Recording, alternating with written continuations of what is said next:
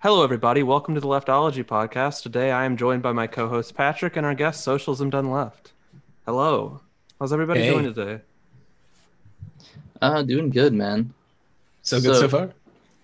so let's get to the topic on hand. I want to hear from Socialism Done Left. How do you picture the world in a general sense? Like, what is your ideal system? Oh, sure.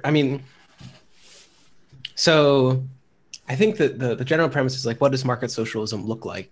And so I think that I've said that I think socialism generally has three main aspects, and it's workplace democracy, it's economic democracy, and it's like a very low inequality, the compression of the classes.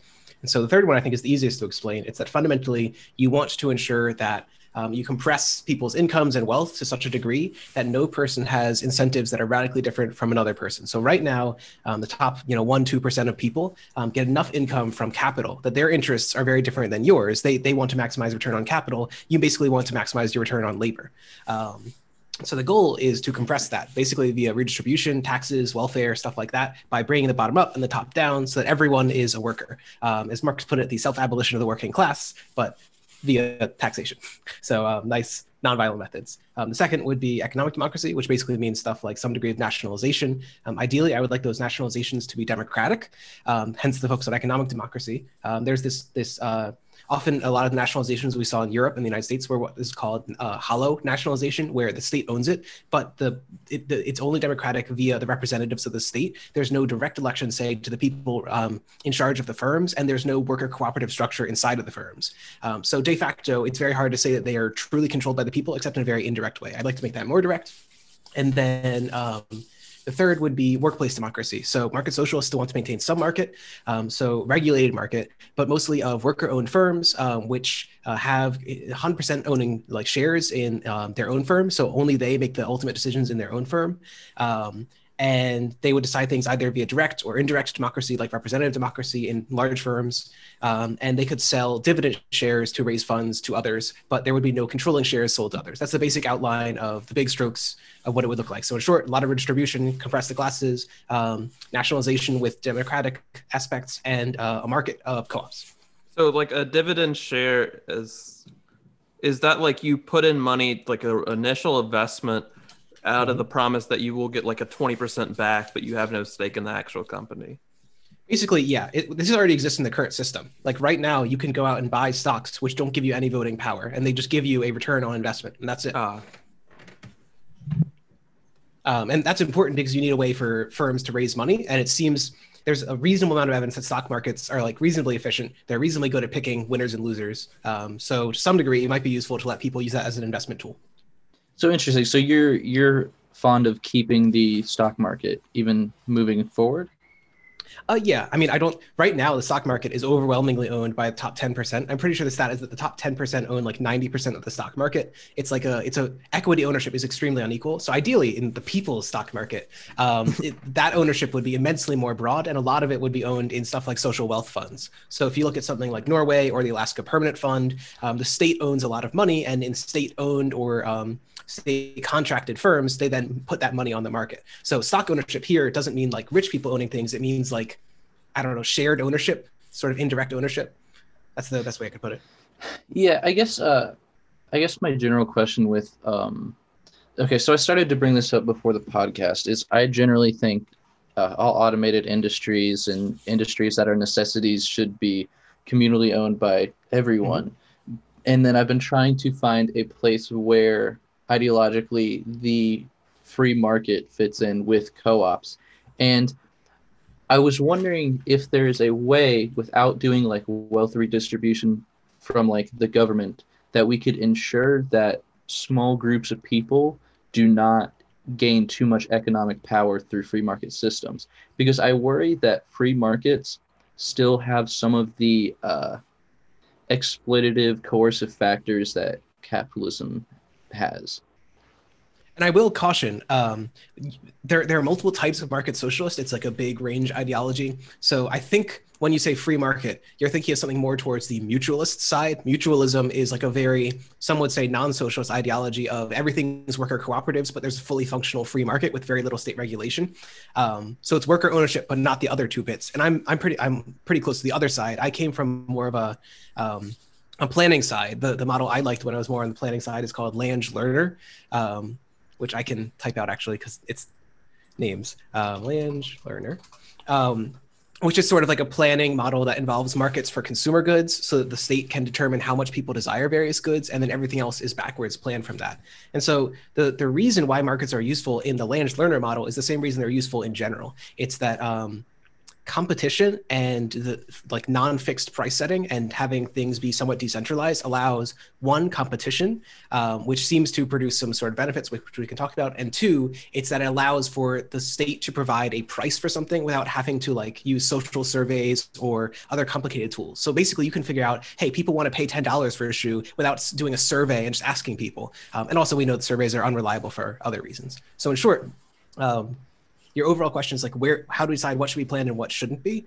The answer to me is fundamentally an empirical one. If the market is, we know that some industries are better done planned. Like there's a lot of evidence that either state ownership or some degree of state control is like very useful in education and healthcare and so on. And the reason seems to be that there are different structures in those economies. Like in healthcare, it's the what's called return to scale. A really big health insurance firm can, for very similar costs, insure 2 million as 300 million people. It's all the same administration. It's all electronic. And that just isn't the case for some things like haircut shops. You need an enormously larger administration to run 3 million haircut shops than one haircut shop. So that's the basic theory there. I would say you extend markets to where they're more efficient and you extend planning to where they're more efficient. And I don't know where that line is exactly because it's empirical and it will change over time too. So a lot of the recent discussion with whatever Vosh was saying last night, which is fairly controversial, some things, but a main tenet of like seeking out socialism and communism is trying to get rid of exploitation as much as possible, because like if you view taking of surplus value at all as exploitation, I guess you have to have at least some of that for the firm to survive. But at the point where you're living on a subsistence wage is where it gets a problematic, and a little bit above that too. So how in a market socialism or market socialist society do we make sure that people aren't being exploited to a mass degree? So I think it hinges on the definition of exploitation. So exploitation in the sense of like someone of obtaining surplus value that isn't given directly back to a worker is, and Marx pointed this out, inevitable if you want to have like social welfare, right? So like necessarily 50% of society doesn't work. Their children, they're elderly. You need to take some amount of every worker's hours and give it to those elderly, give it to those like poor, disabled, and so on people for them to have a basic good. So we're not talking about that. Like presumably we're okay with social welfare. Yeah, we're good with that. Or at least I am. I can't speak for Patrick. Only workers should eat. Everyone else should starve. The true Marxist position. So the way I've seen this phrased is that exploitation is when the worker is alienated from the product of their labor. So the idea is that you produce a lot of surplus value and it doesn't go to a social goal you would like to see realized. It just goes to someone else's personal profit. And so I think that the two main critiques that people have raised are that the market pursuit of profit doesn't perfectly line up with social pursuit of what is useful. So one, in short, is that profit doesn't equal socially useful. Or in economics terms, it would be that social marginal benefit doesn't equal private marginal benefit. And two is that there's just something inherently wrong with the function of the market. And so I reject number two just on its face. I don't think that just having competition is exploitative. I don't think that having people compete with each other is exploitative. I don't think it alienates people. A lot of the research I've seen on what makes people actually unhappy at work relates to them not being involved in management structures, which I think that worker cooperatives and other like unions and democratic structures in nationalized firms can solve. The The other one, which is that like profit doesn't equal social marginal benefit, I think is very easy to understand. It's the reason that the market underproduces education or housing. It's the market doesn't care if you aren't housed because you can't provide a profit to them, but it does provide a profit to society if everyone is housed. So an individual like house seller makes no money from selling to someone who's like near the poverty line, but society makes a huge benefit if people aren't close to like being impoverished, if they aren't at risk of mental health problems, if they aren't at risk of social exclusion, and so on.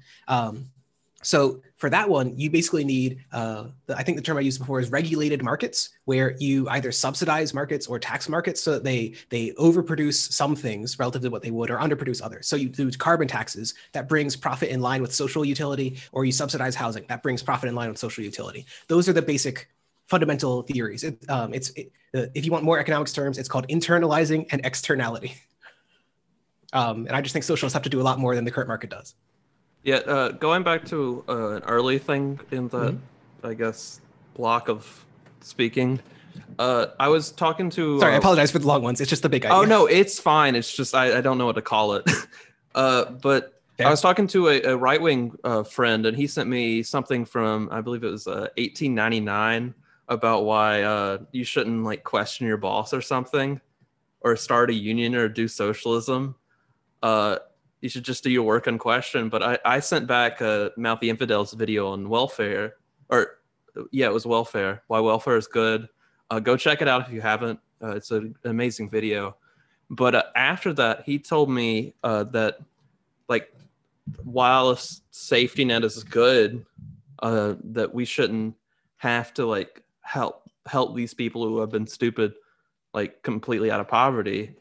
And I had to explain to him that like as a Marxist, I generally believe that in the materialist point of view of the world is that people are a product of their material conditions, and that not being good with money is not just, it doesn't just come out of nowhere. Somebody has to teach you to be good at money, or you have to learn it through having money for long periods of time, which a lot of people in more impoverished situations don't have the ability to take finance classes or have money for long enough to where they don't see it as like, because you have to buy food, like, or else you die if you don't have much. But I also explained to him the reason for having a good welfare system that sets a higher floor would be that you get a benefit out of it. You don't just throw your money at it, because crime is going to go down if the poverty rate goes down. It's not an effect you directly see because you don't see yourself not getting robbed, but you're not going to get robbed, or you're going to get robbed less if you have a strong floor, meaning that people don't have to live to almost subsistence where they have to take things from others if you have a state that cares about its people. No, very much. I totally agree with that. I recently learned of a concept in criminology called left realism, which is the idea that poverty, it's fundamentally the idea that one, poverty causes crime, and two, crime mostly hurts working class people. So crime bad and poverty bad.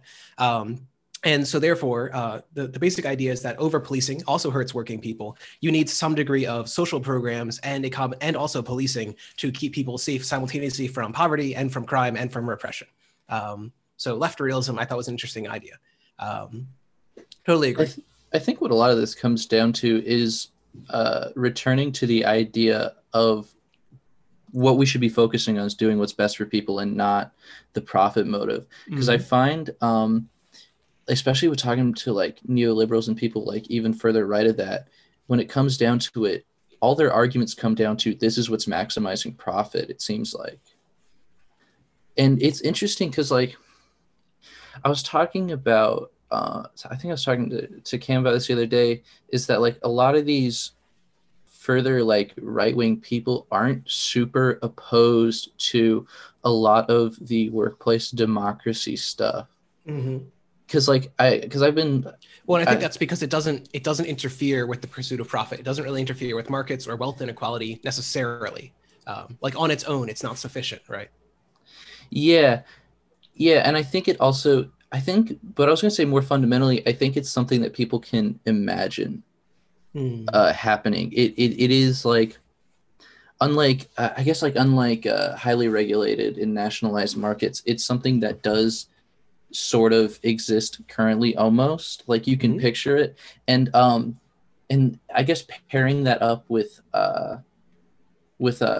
a speech from Angela Davis I watched the other day. The first step to like making massive change is imagining that the change is possible. And so I guess that's the two main things that I feel like need to happen moving forward, is that one, we need to return to the focus and the goal of society is making society better, not maximizing efficiency and profits.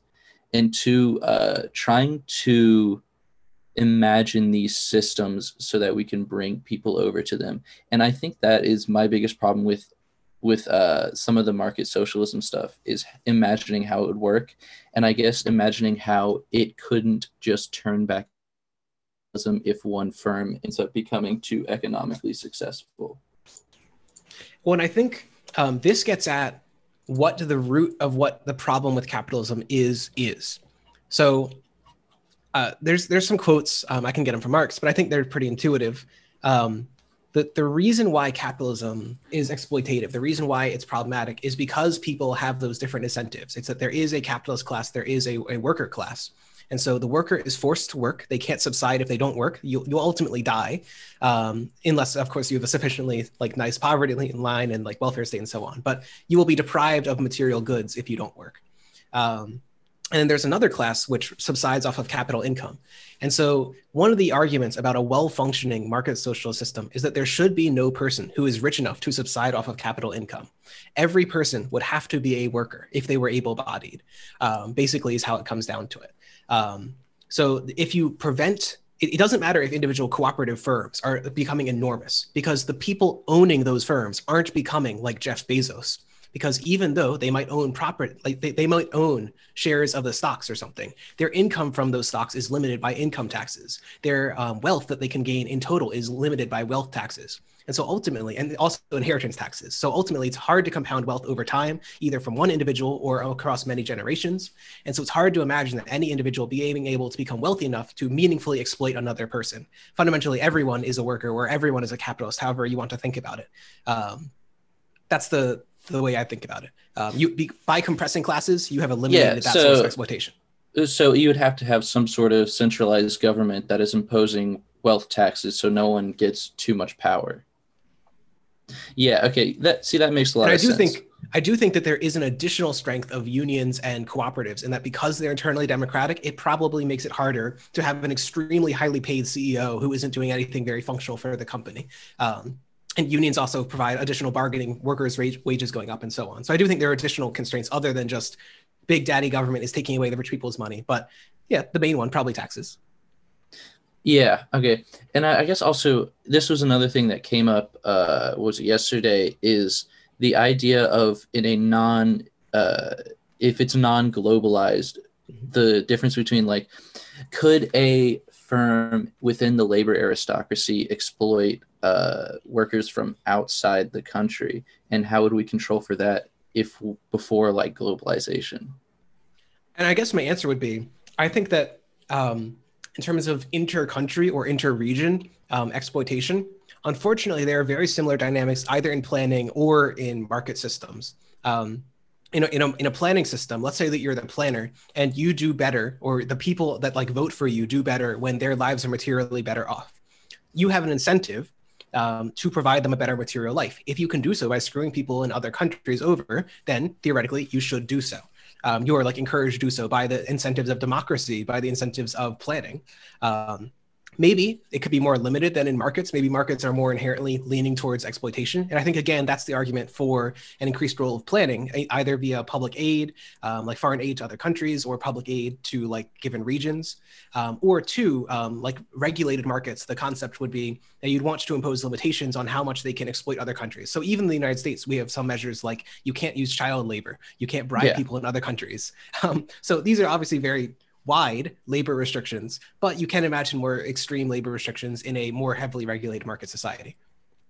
So I guess my next question would be, for this stuff to happen, why do we have to move all the way to a market socialist system, and why wouldn't this be possible over maybe a social democratic capitalist system?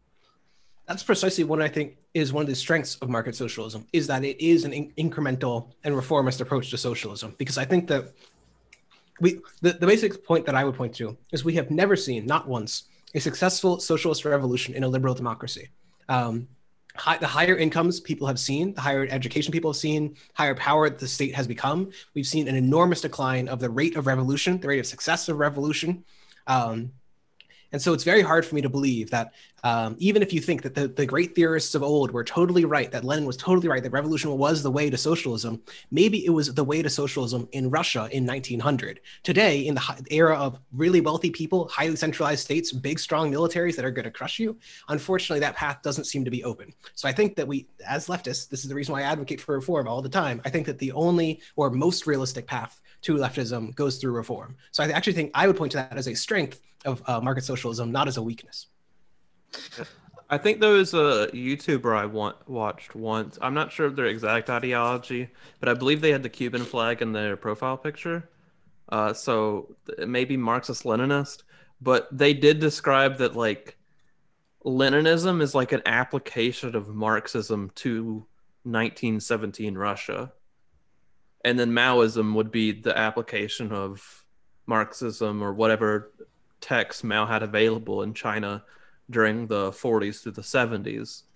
So like applying like the socialism beliefs of your utopians, your Marxist, your other guys, Kropotkin maybe, I don't know. I don't know what's the basis of like Marxist socialism as a ideology. So I guess my next question would, or wait, did you have something to say about that? Oh, were you just asking like what text I would point to at Karsten, or? I mean, yeah, like what text would be good as the basis? Because you have like anarchism with Kropotkin and the other guys. Typical socialism has Marx, and then some people still subscribe to Thomas More and his Utopia from the 1500s. Yeah, I guess I don't know that I have any particular books which advocate for market socialism as a coherent system, so I can't give you one book. If I were to point to a bunch of books which I think point in the general direction of what I'm talking about, it would be probably one would be The Entrepreneurial State by Matsukudo, which was written in 2013. It basically argues how the state can act in developing and spurring innovation, even in a market context.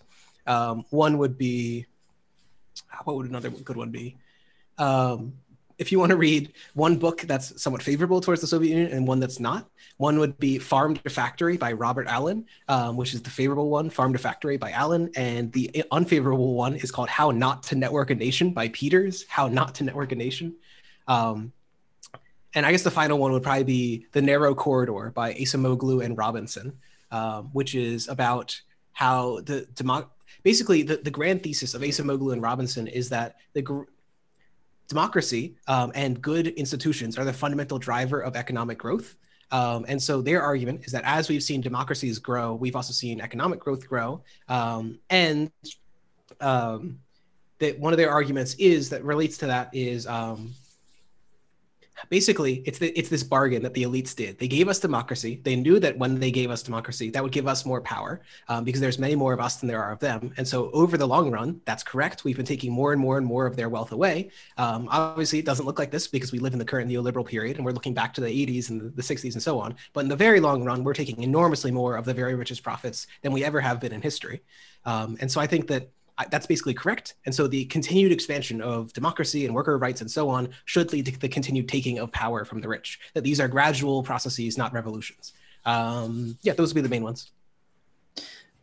So I guess my next question would be, how do you stop gradual reform from getting reversed by capitalists with lots of power? Sure. The basic answer is that you want to design reforms to be as ratchet-like as possible, meaning they go in one direction. So one of the things that we know about a lot of welfare programs is that they are, it's called welfare retrenchment. It is hard to undo a lot of welfare because people are very strongly dependent on that welfare. And this can be both a good and a bad thing. They're very poorly designed welfare programs that people get very strongly attached to, and it's really, really, really hard to get rid of them.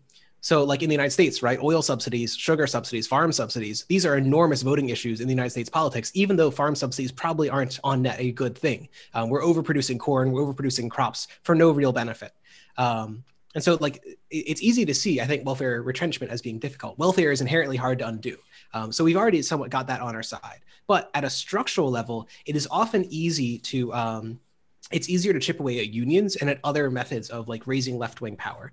And so generally what I've suggested is that I think that the focus should be on trying to build large and strong unions. We have seen that social democracies have seen a smaller reduction in unionization than have non-social democracies. And I think that that is in part because they had strong unions, which made them into social democracies. Those social democracies are in turn more resistant to undoing those changes. Whereas countries like the United States and Australia and England, which are a more of a market model, have seen a much bigger reductions in unions. So one, strong unions create strong institutions, create strong unions. So there's a sort of cyclic thing. And then two would be try to change those institutions to be as left favorable as possible. One is that the media tends to have a right-wing bias. And I know I'm sorry for these long speeches, but the basic idea is that they have institutions of power. You want to either change or remove those institutions. So you want publicly funded media. You might want to restrict how much money private media can get. You might want to restrict advertisement. And you want to do a lot of stuff like NPR and PBS, which generally, there was actually a really neat study that I read just the other day. I think it was in The Guardian, that the more publicly funded news stations there are in a given country, the weaker the far right party in that country is. Like it's a one-to-one correlation. So in short, it seems like publicly funded high trust media is another way to make people not go batshit insane when immigrants come into their country. Yeah. So right now, I recently finished a book that inspired me to write a video essay that I hopefully can eventually put on this channel. I was gonna record it until I got sick. But the basic premise behind the essay is that, like, in the current era, a lot of socialists are still trying to fight an enemy of the past, which is kind of like industrial capital, which still exists. Industry is it's a major pull of our like output growth and stuff like that. But it is not like the big boss in town anymore like it used to be back in the 50s and 60s. What has replaced that has been like real estate. And I've talked about this for the last two episodes. I'm sorry, listeners, if this is getting annoying. But the proposal, along with the book I read, which you can find in episode 6, if you listen to all of it, listeners, and you should have already.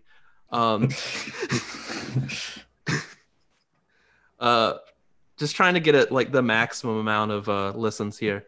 But the idea is like you need to start like tenant unions, and you need to start stuff like that, which is supposed to be able to combat the new power of real estate. And since I believe I used a study that proved that since 1997, we've almost seen rents. The median rent has gone up by like 3 times. Do you think that we need to like adjust our response from just trying to build up our labor unions in order to achieve that? So I have 2 takes on this. One is the general take. So you can read, and I posted some quotes from Marx in the chat. Marx talks about money capital versus manager capitalist. And so Marx, as he was writing, and Marx was correct about this, not correct on everything, but correct on this, that we increasingly saw the move from one guy running one factory and he's the big bad boss who's screwing you over. That the same person who owned the factory was the manager of the factory. Instead, the long run has been that very, very wealthy people look a lot more like Bill Gates or Jeff Bezos, where Jeff Bezos still runs Amazon, but he could leave Amazon, stop running it tomorrow, and still be an incredibly wealthy man. Bill Gates did leave Microsoft. He owns less than 1% of its shares. He doesn't run it. He doesn't interact with its daily operations, and he's still an incredibly wealthy man because he has money, not because he has direct managerial control of capital. And so I do agree that you're totally correct that we have seen a shift away from big bad like factory managers beating down on the workers to concentrated financial power. This is one of the reasons why I focus on like class compression, meaning not just that the workers take ownership of the means of capital, but they need to physically like redistribute wealth from like the very rich to the very poor. And they also need stuff like social wealth funds and other forms that redistribute that financial wealth. So that's the one answer. Go ahead, you can interject. So I guess like my one problem with that is how do you get these policies through when you have 2 problems? You have a bunch of money to lobby against these ideas, and 2, you have like half our citizenry that is very like economically individualist, which I think is like one of the biggest problems that we have. So how do you get these like redistributive policies through with those two walls in the way? If I may interject right before you answer, I also wanted to add like a bunch of these billionaires, like the Koch brothers and Bill Gates, which a lot of people don't like them being put together, but they do fund like a lot of like educational projects. The Koch brothers through like propaganda machines of Turning Point USA, and they might fund PragerU. I'm not sure if they do or not. I know other oil billionaires do. Yeah, I think that's the Wilkes brothers is for PragerU, like some oil brothers. Yeah, there's a ton of like propaganda that comes out of multiple institutions funded by Bill Gates. His main thing is charter schools worldwide, which I don't know how much of an ideological project that is, but it is still against like a more socialist system, which would have at least a higher percentage of public schools than America does. Well, I basically agree. I mean, so the answer to Patrick's question, like how do we get these policies through, is in part the answer that I gave before. You want to reduce those people's power. One of the ways you reduce their power is taking their wealth away. One of the reasons why the wealthy are less powerful in European countries is because they weren't as wealthy to begin with. The United States had a much bigger, that's not the other way. Like, for example, in France, the wealth of the top 10%, I believe, went down like 50% relative to the other classes, which in the like 1940 to 1970 era, which was like the golden age of social democracy. In the United States, it was 23%, about half that. And so in the United States, they were wealthier. And so now they are more wealthy and they have more power. One of the ways you take it away is just by doing this sort of incremental stuff. The less wealth they have, the more wealth everyone else has, the less relative power they have. The answer comes to messaging, and it comes to basically what David Shor called saliency. So one of the things I thought was really neat to come out of the 2020 election in Florida, the minimum wage, $15 minimum wage passed, I think it was like 63% or something. Trump won the state by 53%, right? So like 10, 15% gap between those. People didn't vote for Joe Biden, the $15 minimum wage candidate. They voted for Trump. In Oregon, right, you got like decriminalization of marijuana. Across the entire United States, we've consistently seen states voting to expand Medicare, Medicaid as they vote Republican. And the basic answer that David Shor, that's David Shor, SHOR, argues is that economic issues are no longer salient. They aren't important to people in the way they vote or the way they identify. Now, if you're a Republican or a Democrat, the reason is because basically on the Republican side, you're bigoted. On the Democratic side, you're not as bigoted.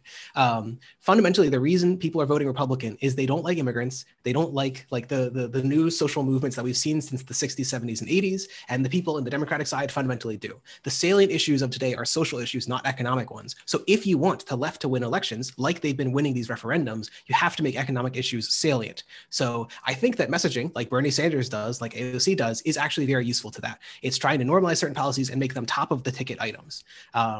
What more can you do? Not much. You really need media control to make things more salient to people. People watching Fox News aren't going to care about $15 minimum wage if the only thing they hear is about an immigrant caravan coming across the border. So fundamentally, you need media reform in some way.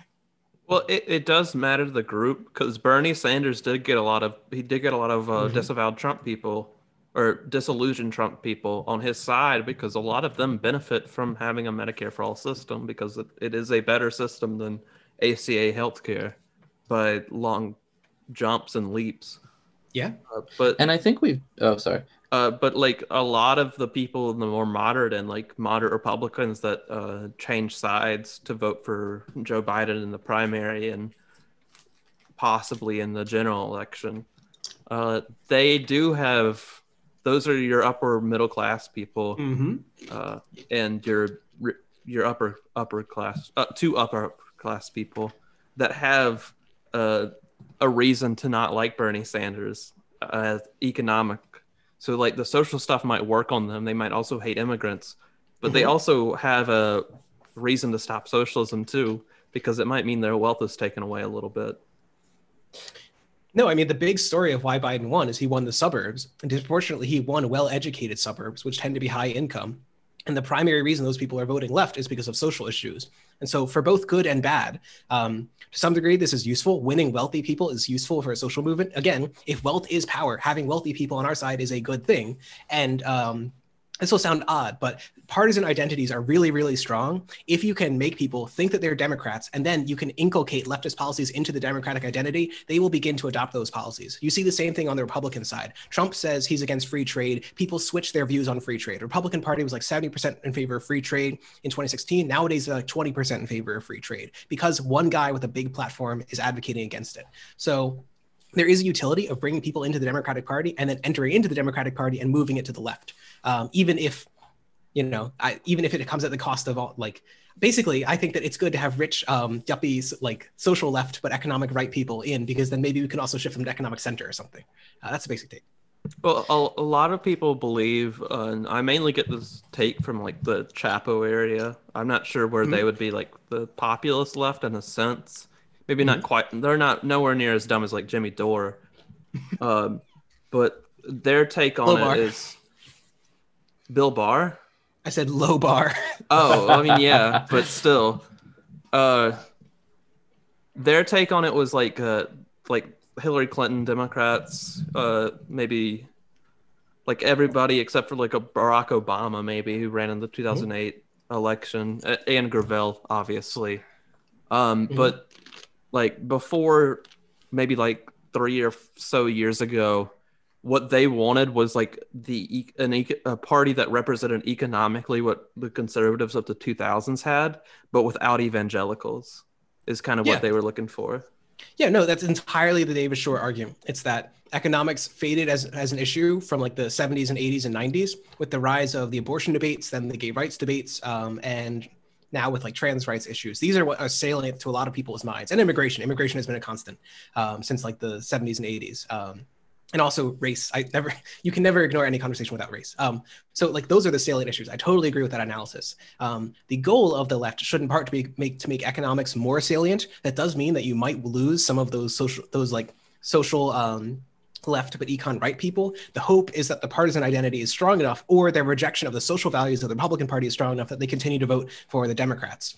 There was this really neat article. I think I can find it. I think it was from Data for Progress. They published an article showing that a lot of Republicans don't even know what the economic positions of the Republican Party are. I want to say it's something like 60% of Republicans think that the Republican Party wants to protect pre-existing conditions. They're literally fighting in court to oppose it at this very moment. They passed a bill to eliminate it. It's something like 30% of them think that the Republican Party wants a $15 minimum wage. Like, they just don't know because they don't read or hear about these issues because they listen to Fox News. Yeah, it's so I think I've argued this before. Is I think generally the American people are more economically left than we give them credit for. But the biggest problem I see with the Democrat Party is, especially from right wingers, they are seen as the oligarchs and the obnoxious SJWs. So, and I think also alongside pushing more left-wing economic policies as the forefront of like your races, I think you could also pull people over on actual like leftist views of social issues, because I find that a lot of times when people have a problem with social justice warriors, it's like the liberalized version of a lot of these left-wing ideas, and they'll get mad at like stuff like intersectionality because liberal intersectionality leaves out class when that is one of the most important parts of intersectionality. No, I strongly agree. Sorry, go ahead. I was just going to say beforehand that like all links that are needed, I'll put them in the description below. Listener, please go check that out. Of course, listener, do agree with my worldview and click all of my links. Do as I say. No, I totally agree with that. I mentioned before this idea of leftism, which is a term in criminology, and it arose in part because people on the left were really frustrated with how the right had dominated discussions about crime with discussions about race, IQ, and like personal choice, basically. Like the working class were just too lazy, too inherently criminal sort of stuff. And the left realist view was basically supposed to be that social exclusion and poverty were the causes of crime. And so therefore we need to like show that our policies can solve that. So we too can dominate the conversation. And so I think you see that even today, When Biden has to signal that he's strong in law and order, he's like, I love our police, I support our police, even if those aren't actually good solutions to crime. The way that the conversation about crime works is you either love police or you hate them. There is no like police alternative akin to like defund the police. There's a reason it was so toxic, and it's because we weren't engaged in that conversation. So I do agree that the left does need to make conversations like that and address these things and not just ignore them. So very much agree. Well, with the defund the police, the alternative is economic solutions. Mm-hmm. I know, but I'm saying is that Yeah. that conversation hadn't been there, so people weren't used to it at all. And so all they heard is, I hate police, I want crime to rise, I want anarchy. So that conversation hasn't been there, so they got left adrift. Do you know the book The Bell Curve that was released in the early 90s? And do you know the author's Charles Murray's like Twitter account? I have not looked at his Twitter account, but I'm sure it's highness, just disgusting. So a big thing, a lot of the people that have criticized that book for how like absolutely dumb it is, have witnessed from him is that I don't think the book itself proved that like its findings were real yet. They said that it would be proven in like 5 to 10 years. Yep. And on Twitter recently, he's like tweeted out 5 more years before like race and IQ would be like, finally, my results. No, I mean 30 years later.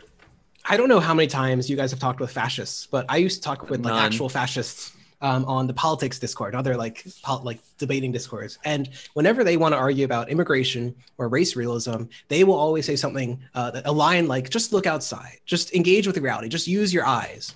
This sort of idea that it's just such an objective fact that you would have to be an idiot to deny it. And you'll say, well, the science doesn't support this, right? Like there's no evidence that immigration reduces wages. There's no evidence that immigration reduces employment. And they'll say, well, it's just obvious, just look outside. And so I do agree that there's something about these topics that people are just fundamentally unable to think like abstractly about. It's like a gut instinct reaction. They know they're right. The data, even if it's not there, they know it will be eventually because they have the faith. Well, a lot of these people are wrong because like these like ugly little white boys have never like been outside their own like racial group except for like the people they see in their halls at their public school, if they even go to public school, that is.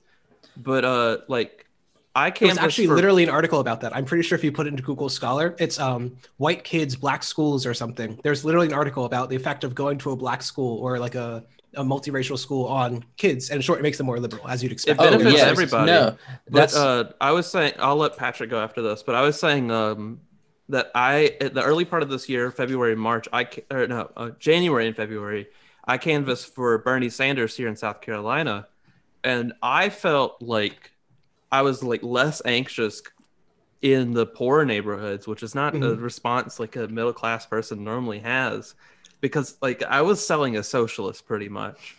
So like the poorer minority communities were like a great place to do it because it's like this is a candidate that speaks for, or is helpful towards these people if his policies was passed, in my opinion at least. But I don't know how true that is. Well, like a lot of these people are like super nice, like. They just like these people are so disconnected from like poverty and minorities that they just think these people are just like gangbangers like 100% of the time, or at all. The best predictor, the best predictors of which way someone votes in like 2016, 2020 is education and how rural their location is. Basically, if you're high educated, you tend to vote Democrat. And if you're in a rural place, you tend to vote Republican. And those divides have gotten bigger and bigger and bigger over time. So literally, you are literally correct that a lot of conservative people genuinely do live in very isolated rural locations. You can find surveys. Lots of liberals will say they don't have friends with conservatives, and conservatives say they don't have friends with liberals. Also, too, people like who are more conservative have fewer friends who are of other races. And part of that is just because they live in places where there are basically only white people. Like Idaho is like 98% white. You've got to find like the 2 black people to be friends with.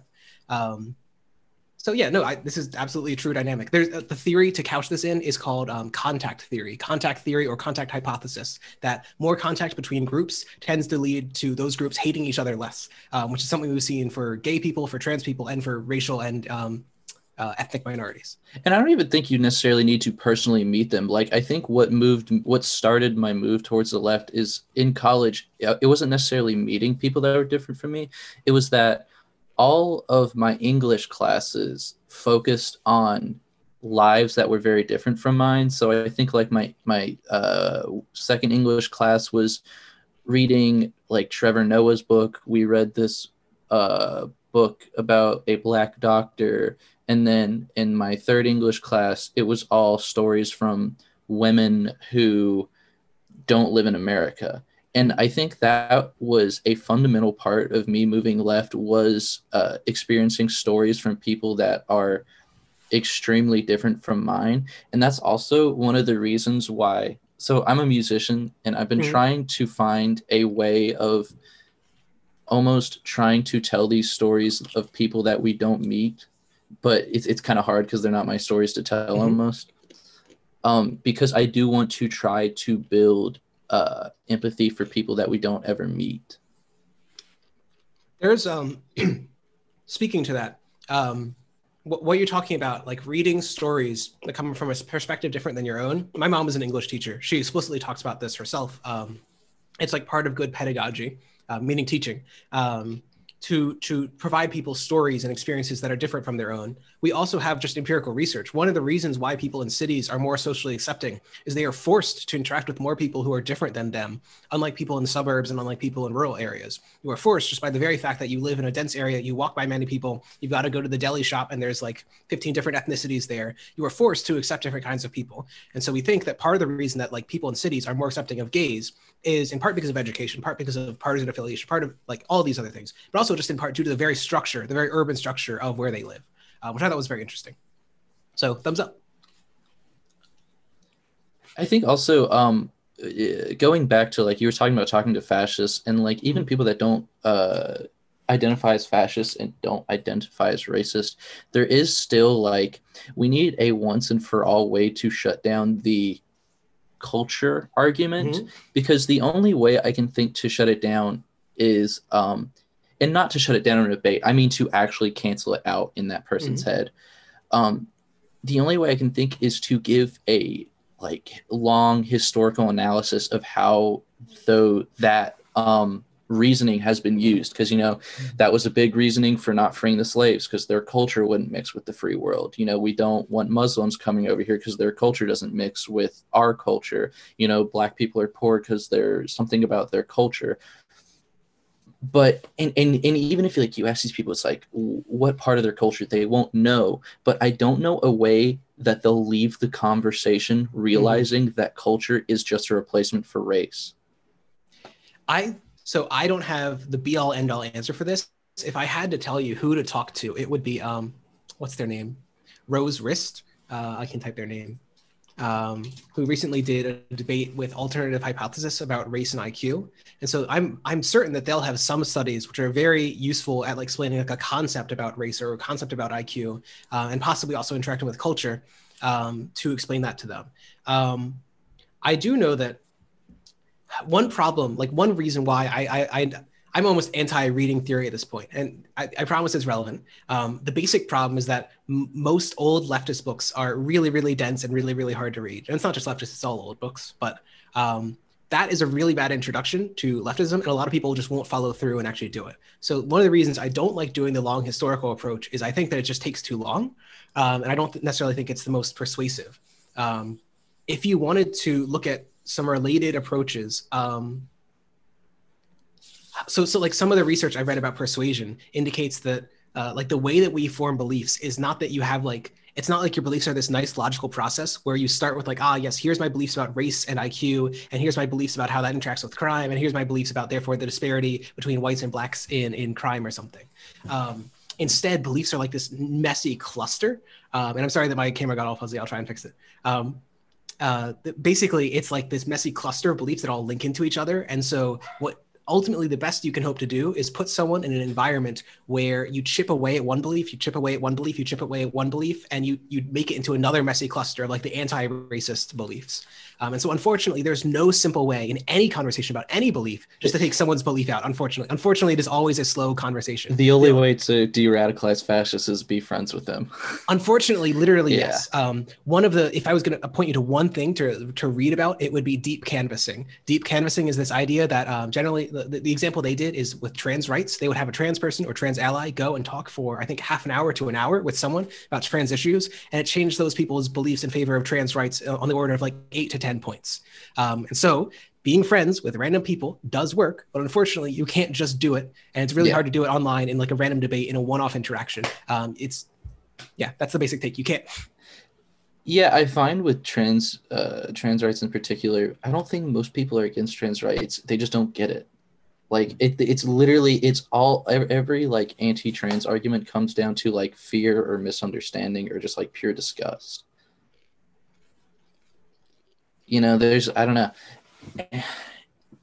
And also, I think another thing with the race and like upholding these racist ideas is that in the society today, like one of the worst things you can be called is racist almost. Mm-hmm. And so people, because of that, almost won't recognize racism within themselves.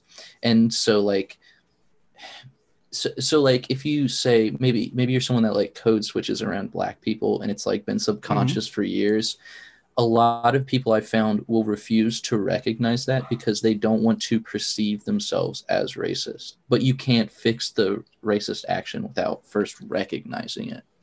One of the things I read that was very interesting to my theory of persuasion is when people feel like they are personally being attacked for something, they enter into a defensive mode and they are much harder to persuade. So the long and short of that is you should almost never mention anything about a person. You should almost explicitly try to make it about general statements so they don't feel defensive about it. Explicitly say stuff like, I don't think you're racist, even if they are. I don't think you're racist, but I just think that this belief that you hold might not be true, or something along those lines. So unfortunately, literally the best ways it seems to change people's minds are to agree with their bigoted statements, be very friendly to them, and then provide an alternative that's like one or two steps to the left on one of their beliefs and try and shift them slowly. So I'm basically just trying to agree that people get very defensive if you call them anything like racist or you imply their beliefs are racist. So don't do that. I was thinking the other day about it, and a lot of the way conservatives react to a lot of policies is purely based on how it will affect them. Like a conservative would have believe in Medicare for all if it would benefit them in a sense. But like a lot of the policies like increased policing and more socialism are two different things that affect them differently, because more socialism is in the general sense, I guess a lot of conservatives are richer too, so they don't want that. And some are just so into like capitalist propaganda that they don't know it'll benefit them and think it's going to be some like authoritarian evil. Whereas like more policing doesn't affect like the white conservative out in rural America, because it doesn't mean another police car is going to be in their street. It just means that Martin Luther King Boulevard is going to have another SWAT team on their street constantly going back and forth. So like a lot of these issues, like they get to see like the lower crime benefit, maybe possibly of having these extra police, but they also don't have to get the punishment of having to be like constantly criminalized like people in inner city do. Yeah, no, I very much agree. I think this isn't just a problem with conservatives. All humans think to some degree. It's, everyone is self-centered with how they think about how other people think and how they think the world works. But I will agree that a lot of people tend to frame things in terms of personal benefit. So I do agree with that. And I think that is one of the benefits of stuff like contact theory, is making people understand that, hey, people do benefit from these policies. Your friend Paul would benefit from these policies. One of the things we also know is that one of the reasons the US has a weaker welfare state than a lot of European countries is, the old Ben Shapiro line and like right-wing talking point that it's all about racial homogeny, that like Sweden is racially homogenous. I never understood that. I don't get how that logic follows. But I think it's basically just because they're racist. I think they're just saying it in a different way. But another time they'll also say that Sweden's being invaded by Muslims. We can't have healthcare because there's too many Black people.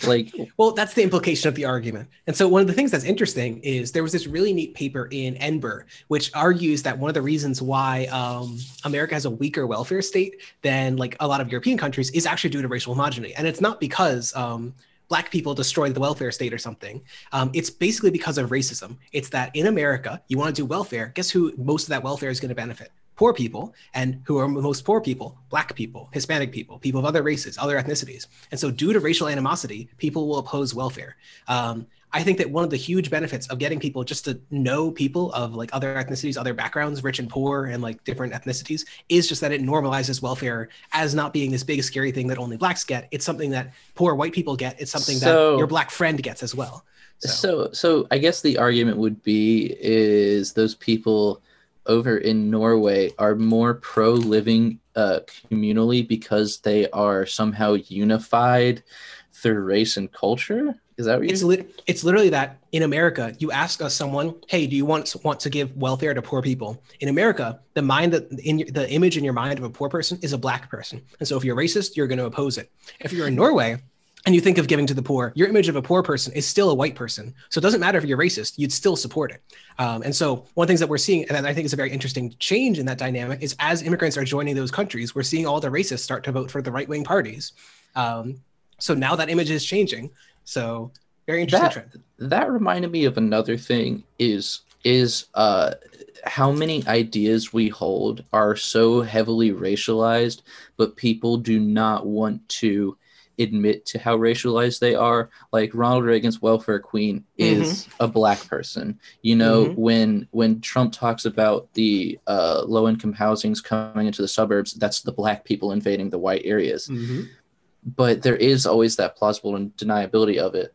But I guess like but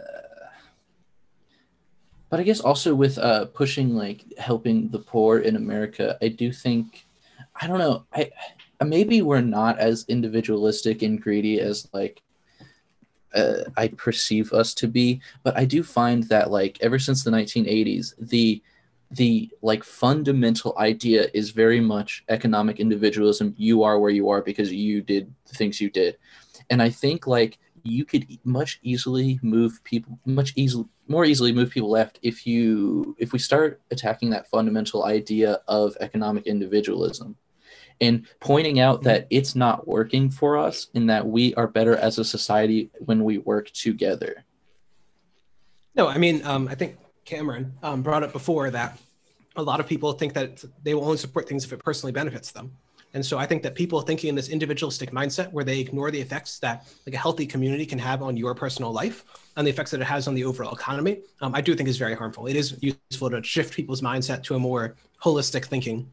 Yeah, totally. Also, it's also not, we've talked about this, I think, in the podcast before, is not letting right-wingers like narrate what our fucking slogans mean, because I found like people talk about how shitty of a slogan defund the police is. I don't think it's fucking shitty at all. It's only shitty is because like liberals abandon it instantly and let right-wingers tell the voters what it meant.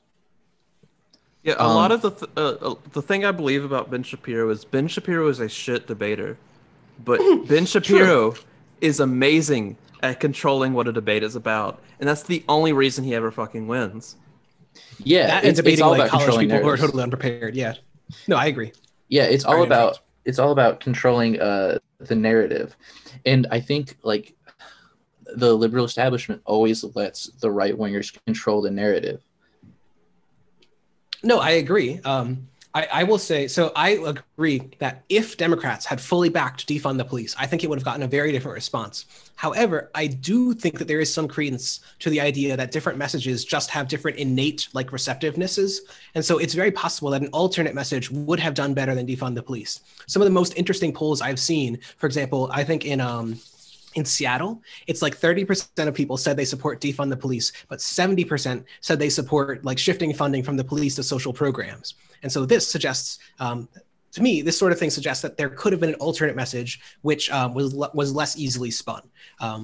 So I am agreeing, like on the one hand, that Democrat leadership can change the messaging, but also two, one, they could have backed the messaging, that would have helped, and two, the message also does matter. I don't think that we can just ignore that it might have had a bad term. And with the messaging thing, I find it frustrating that I think a lot of like more neoliberal people are abandoning the idea of sloganeering and like activism and shit, because I don't know, it's really fucking weird about like Joe Biden talking to like this activist talking about how sloganeering is bad and it ruined his campaign, and then also simultaneously saying that he's returning the soul of America, which is sloganeering to an extent. I think the difference is that his sloganeering is the hyper vague, like "yes, we can, hope and change" sort of stuff, which means very, very little. Yeah, it can't get co-opted. Yeah, because what are you going to co-opt it to? It's a Pete Buttigieg speech. Well, but you can Yeah. co-opt it. I mean, because "Make America Great Again," like, which is essentially returning the soul of America in a sense, was it wasn't heavily pushed as this idea, but there were people on the left criticizing it, saying like, "What America are we returning to? Is this so? It can be controlled, even though To some more degree, vague yeah. ideas." It's because it doesn't propose a specific policy that it has less of an issue of being like spun as meaning something that it's not. And so one of the reasons I really didn't like defund the police is it offered a negative vision. We don't want police funding, but didn't offer a positive vision. I really like, this is why I think some of these policies do so well in the polls, stuff like Green New Deal, Medicare for All. They name a specific policy, which is a positive vision of what the future should look like, and they popularize that. So it encourages people to think about what they want to change and like what they want to see in the world, rather than just saying, "Hey, I don't like this thing." So were it something like reinvest in our communities as a slogan, which I will agree is more of a fund, like something like that. I think that would have been a much more positive message. It is much harder to spin like funding social programs as saying that you want anarchy and you want crime everywhere and so on, than the message that did actually get accentuated. Well, yeah. Sorry. I was gonna just change the subject, so you go ahead. Sure. I was gonna say maybe like a fun people not police thing would have been better. I do think that it's still less catchy than like just straight defund the police. I don't know. The last thing I was going to say, and this will be short, is I really like the book called, what the fuck is it named? It's by Hirsch. Hold on, let me get the title. Which argues that local organizing is really, really important. And one of the things that they argue is those sort of personal connections are really, really important to organizing. And so I think that one of the things that also they found is some of the local organizers would specifically say like, "Hey, you should vote for or against this referendum." I think that having it's like the union stuff. Yeah. It's having a positive vision of telling people what to do that is also very, very useful in organizing these local communities. Yeah, because I think people need leaders in a sense, because not everyone can know everything. One of the things I've been really happy to see is AOC and actually Beto O'Rourke, an odd pair, both pushing for increased grassroots organizing and what's called year-round organizing. So most get out the vote stuff is like 4 days before. It's like right now in Georgia, where they're just canvassing people. They're telling, "Hey, you should go vote," and it increases the vote that you get by like 3 to 5% or something. The deep canvassing stuff, the like year-round canvassing stuff, can change like 10, 20% of the people's votes, and it can change it permanently. And so I've been really happy to see a return of that to organizational strategies. And the last thing I want to say on this subject is I really just want to make sure we don't abandon sloganeering, because I feel like sloganeering was like one of the biggest parts of like the Trump campaign and the reason they won. They had a million fucking, like, you go on any liberals TikTok and all the comments are just fucking shitty Trump slogans and shit like that. I think it gives people an easy talking point to some degree. Yeah, and that might be useful as propaganda. And yes, that's another thing. It's you got to funnel out talking points to people, which I don't think any leftist does well yet. Like the same way that PragerU or Ben Shapiro does. It's these shitty like dinner table talking points. It's a good idea. All right, we'll write that one down. What were you talking about, Cam? Sorry, Cam. I was just gonna finish off with the reading series. Yeah. I was gonna you quote tweeted this but didn't read it as we discussed beforehand. Socialism to the left. The headline here is the Daily Wire makes first foray into film and TV with school shooting movie Run, Hide, Fight. Right-wing site developing 2 TV series. So stop me whenever you guys want to make a comment. What the fuck is a right-wing TV series gonna do? It's gonna be about, dude, it's gonna be some shit about like fascists coming to like control your speech and shit like that. It's gonna be really fucking lame.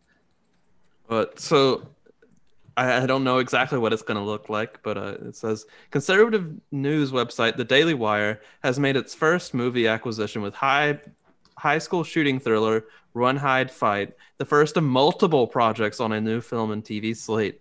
Daily Wire has picked up North American rights to the Venice title about a 17-year-old girl who must fight for her life and those of her schoolmates against a group of live streaming terrorists.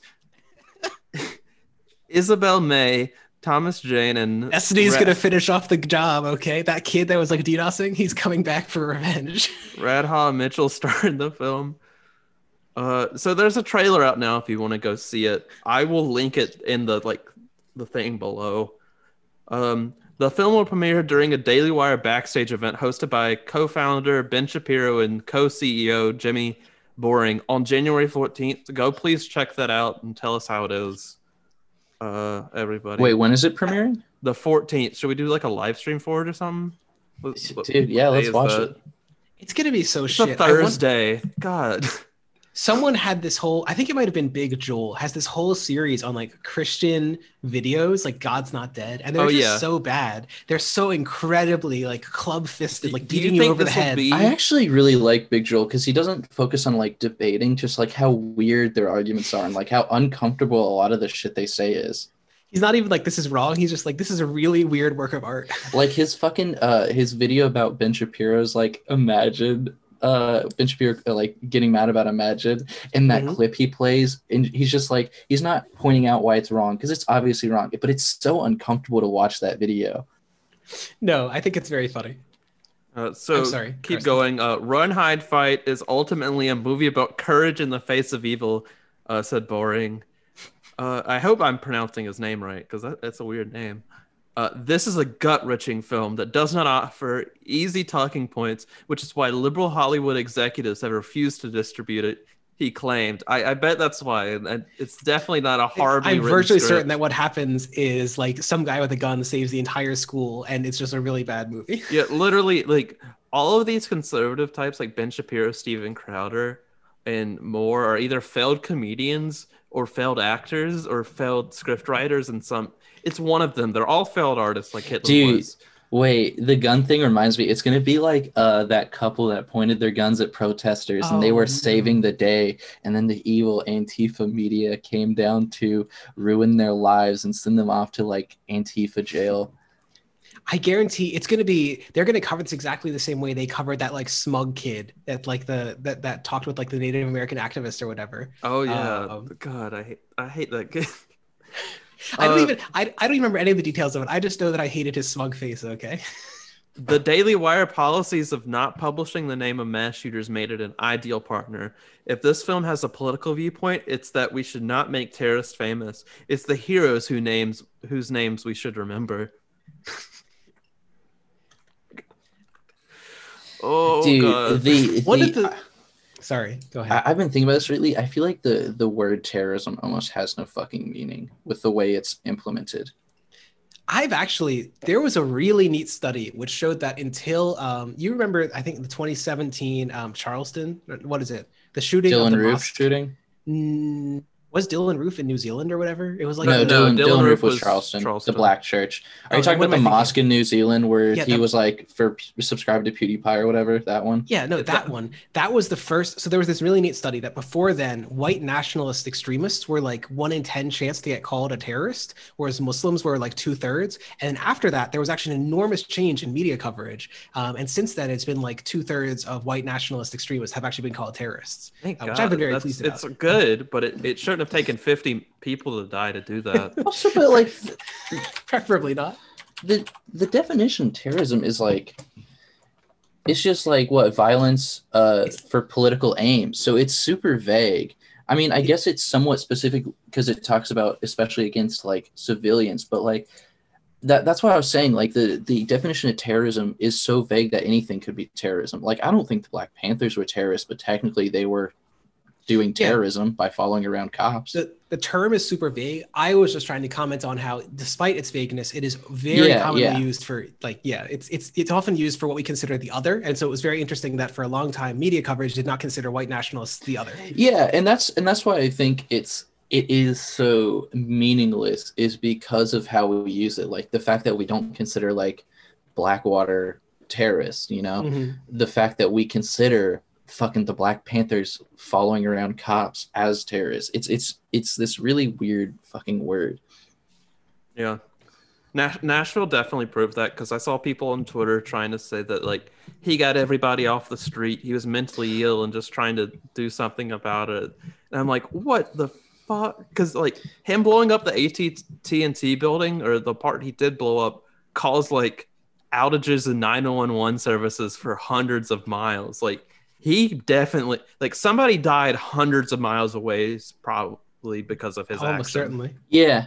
Also, oh fuck, what was I about to say? Here, someone Liberal media got to him. Yeah.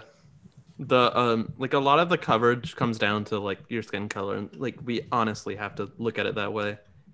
Yeah. Well, I will say that the one positive thing about the Democrats being left on the social issues, which has led to this whole economic saliency thing, which has led to some degree, like part of the reason for why the left has lost in Europe and the United States for a long time is because of the decline of economic saliency. So that is like a cost. One of the nice benefits of it is that we have seen, and if you want an article about this, it's one in Vox called The Great Awakening, which is about the very quick leftward shift of white liberals, which by the definition of the article includes us, in America on racial issues. And so it's been very good to see people shifting left on race issues, in part because this means hope for the future where we won't need to talk about welfare in racialized terms, or if we do talk about it in racialized terms, it will be in a positive context. So the example they cite in the article, for example, is that Kamala Harris called her objectively race neutral policies. She called them, what's the term? Reparations. She called her policy to like give poor people money reparations. No, that's not what the word means. But she's doing it in part because America's liberals have shifted so far left on race that she can talk about it like that. You couldn't have done that 10 years ago. So I think this is a really good thing in the long term. Oh, and the last thing I was going to say, one last thing.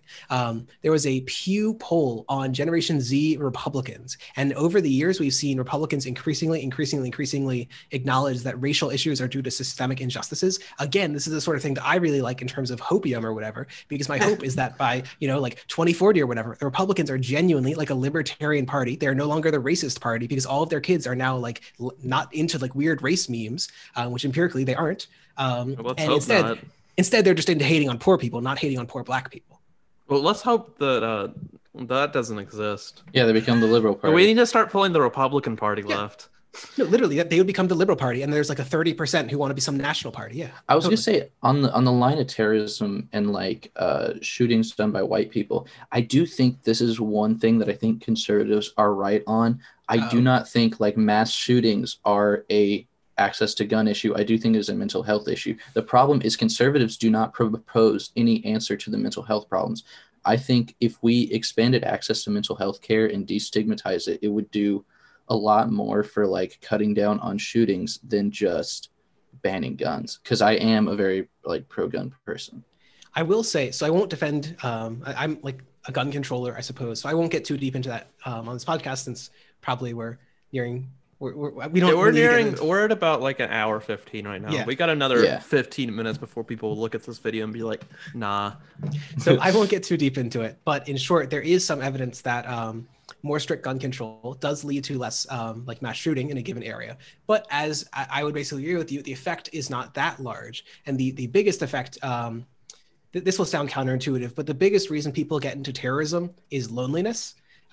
People join terrorist groups to find friend groups and a sense of meaning in the world. In America, we have an epidemic of loneliness. We have an epidemic of mental health issues. That was Elliot Rodgers' whole thing. Women wouldn't fuck him, so he ran people over with his car, right? That was no. I'm pretty sure he just shot people. Oh, he did. He shot people in couples, though, right? I think so. But I don't keep up to date with my Elliot Rodger lore, so I'm not. Hope you don't. You just talked about like lonely people becoming terrorists, and that was like the first guy I thought of. No, like it's a general trend that people, especially people with mental illness who need social support networks, just don't have them. And so one of the really interesting arguments that Hirsch makes this is the book name that I couldn't remember, Politics is for Power by Hirsch. He argues that we've seen this huge decline of communities. People are increasingly no longer religious. They don't go to church. Unions have collapsed. Local party organizations have collapsed. So there are just increasingly no local organizations for a lot of communities. And so as a result, people who are lonely turn to like far right groups to provide them a sense of meaningless, possibly also far left groups in the future. We might see some more far left terrorism, and why they do stuff like mass extremism. Yeah, I think like I'm not endorsing far left extremism. To be clear. I'm saying that people. I cheered for a moment because you're like, more people go to the left, and I was like, No yes, and then bombing you said animal far left farms. terrorism, and I was like, no.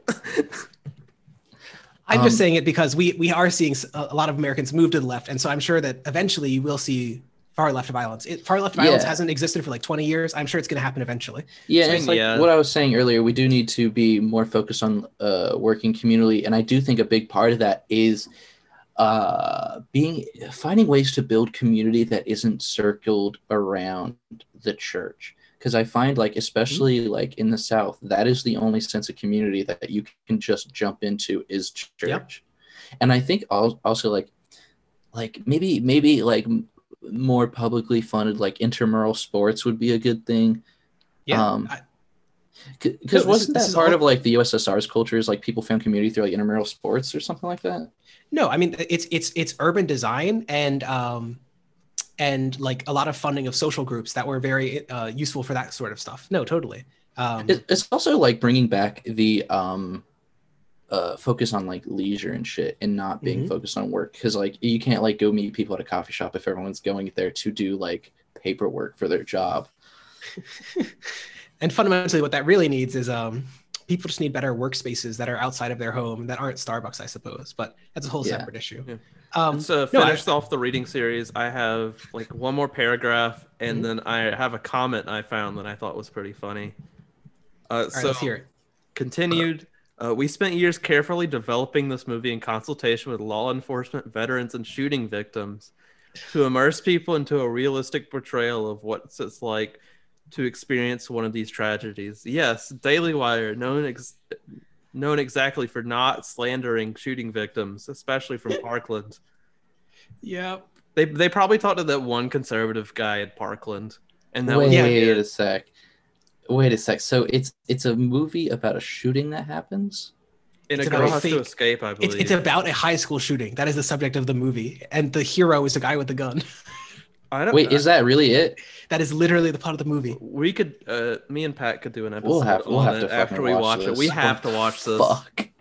But the comment I found was from like 10 o'clock today. It says, if this was a movie depicting a teenage girl fighting her way through a conservative gun owners to get to an abortion clinic, it would be seen as edgy and avant-garde. Good to see Daily Wire leading the way into the counterculture. But that is a movie, though. Is like these teens' adventure to get an abortion. That was like a movie that is coming out came out very recently. Maybe that's what they're referring to. Huh. They like had to escape Texas to go to another state to like get this girl an abortion or something. Wait, I'm pretty sure that's the plot of The Handmaid's Tale, actually.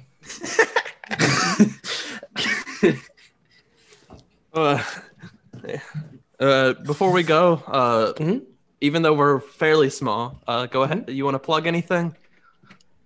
Sure. If you live in Georgia, or if left-leaning friends of yours live in Georgia, remind them that they can vote tomorrow, January 5th, to possibly elect. This will come out on the 5th, so... God damn it. Yeah, it will come out at 8 a.m. It comes out at 8 a.m. Lines are open for 11 hours, guys. You've got like 11 hours to vote in Georgia, okay, and possibly preserve a Democratic Senate, which might yield some of the most positive climate and economic policy that we've seen in a decade. You can force Joe Biden to do stuff. He doesn't want to have to do anything. Make him do stuff. All I'm going to note is last time the minimum wage was raised was the last time the Democrats had control of the Senate. Think about your paycheck, folks. Yeah. And all of Socialism Done Left, like major links will be in the description below.